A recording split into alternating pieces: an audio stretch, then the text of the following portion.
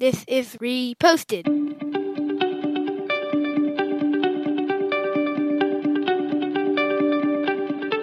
Every morning, Larry and I dig into a quote or idea that has caught our eye. Our hope is that our chat inspires you to never stop thinking and possibly challenges you in a new way.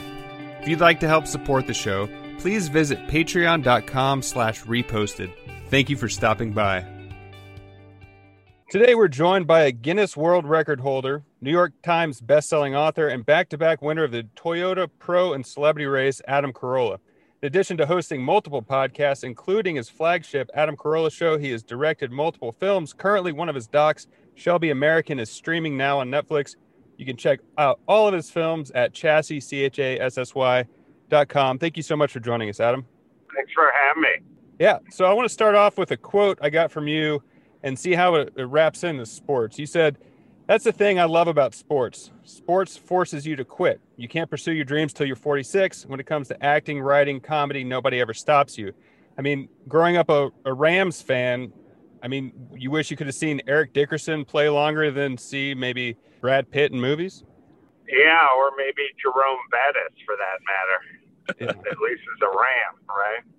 Yeah, so in the LA sports scene, late 60s and 70s, when you're growing up, you got the Dodgers, of course. Tommy Lasorda's coming on the scene. The Lakers have always been good. Showtime starts going. And then there's the Rams. What connects you to the Rams fan? You were just a football fan? I loved football. I love football more than anything from, maybe the time I was 6 or 7 to the time I couldn't play anymore when I was about 19 or 20. So I didn't have a great childhood. I loved playing Pop Warner football. I was good at it. I got to be the only person I know that played 7 years of Pee Wee football before I got to high school. So I was a football fanatic, and so, of course, the Rams were the team in Los Angeles, and that's where I was born, so it made perfect sense. So I guess growing up playing football, I mean, you're in it. Is it you're studying the NFL and you're like, oh, this is what I'm doing, and you're mimicking it? Or is it, were you drawn to any other teams like the Lakers or the Dodgers? I would root for the Dodgers. I would root for the Lakers. I would root for the Kings, whoever, I was always like the LA teams to win. I wasn't a sports guy in the sense that I collected baseball cards or took stats or read books. I wasn't really much into the sort of nerd part of it. I just wanted to play football. So for me, I just wasn't into the banners or the hats or the jersey, memorabilia, any of the statistics. I wasn't into any of that stuff. I just wanted to play. So the story goes that even though you played Pop Warner for 7 years, you hit puberty late. You're not really that good to begin with on your high school team. And then you work really hard, you eat a lot of eggs, and you say you become really good. Has that sort of served for your sort of platform in the entertainment business? The harder you work, the better you might become at this? Yeah, I got when I got to high school in the 10th grade, I sat on the bench for the B team, and they wanted me to play on the B team, basically the junior varsity or whatever the next year. And I said, I'm going to eat a bunch of eggs and lift a bunch of weights and see if I can make the varsity team, even though I'll probably sit on the bench for another year. So I did, and a guy got hurt in front of me, and I ended up starting on the varsity the next year. And then the year after that, I was all Valley on offense, and I got best defensive player on defense. So I ended up having a pretty good high school career. And I got recruited to smaller colleges, Cal Poly Pomona, Cal Poly San Luis Obispo, and UC Davis, and Marshall was probably the only school that had much of a program. Although they didn't have much of a program back then. And I had bad grades, and I got bad parents, I never went anywhere, and I started working construction.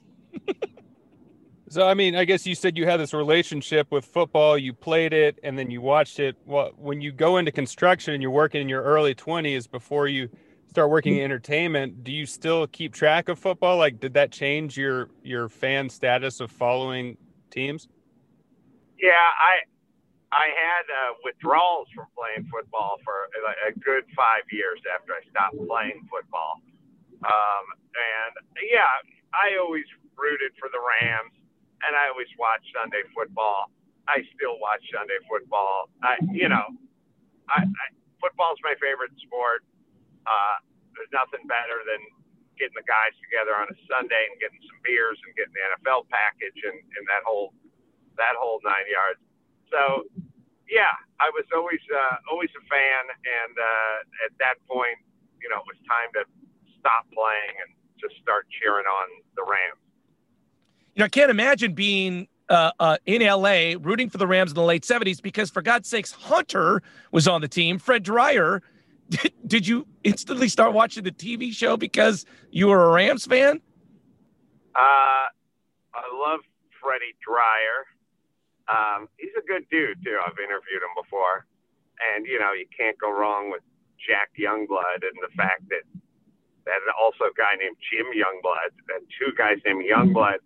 And they couldn't even put J Youngblood on their jersey because it still wouldn't have defined them enough because it was Jack and Jim.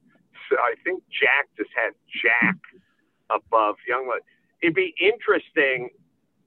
I don't think, I can't picture it, but you guys tell me. Has there ever been another case where a guy's first name was written out in full above his last name on the back of his jersey? Does he hate me count?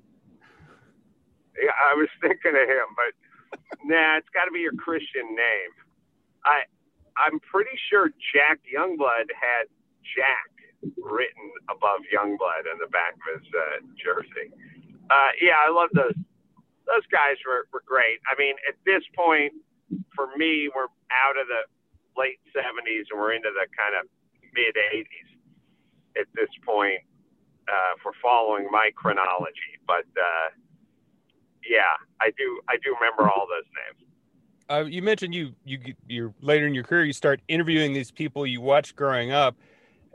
Does that affect, I mean, you weren't really following the statistics of these players, but like going from a fan, watching people thinking they're inaccessible, and then all of a sudden you're sitting down with these legends, does that change your view of the sport once they become more humanized? No, I mean, it's a good question, but it didn't really have any effect on me. I thought it was kind of cool to get to talk to people who I remember from back in the day, and I had information on them. Like I remember their playing days. I remember how they wore their uniforms. I remember whether they wore the neck roll toilet seat or not. I remember all their face masks. I kind of remember back when you used to really, you could see a guy, Kenny Stabler wore his uniform much different than, Archie Manning did, back in the day, face masks and everything else. But, no, I was just excited to have a chance to interview him and speak to him. I feel like you're an amateur philosopher, Adam. What do you think of sports, rooting for teams, fanatics? Is it good for society, or do we have our priorities mixed up? I think it's good to have a distraction. I don't think it's good to have an obsession. I feel like your family should be your team, or your business. That should be your team. And you should sort of root the hardest and work the hardest for them. And then there's the distraction. It's sort of like if you want to go see the Grateful Dead when they come to town, fine. If you want to quit your job, buy a minivan and follow them around the country, then I don't support that. Adam Carolla, thank you so much for joining us today. Check him out at adamcarolla.com. You can follow him on Twitter at Adam Carolla. Thank you so much for taking some time. Thanks for having me, guys.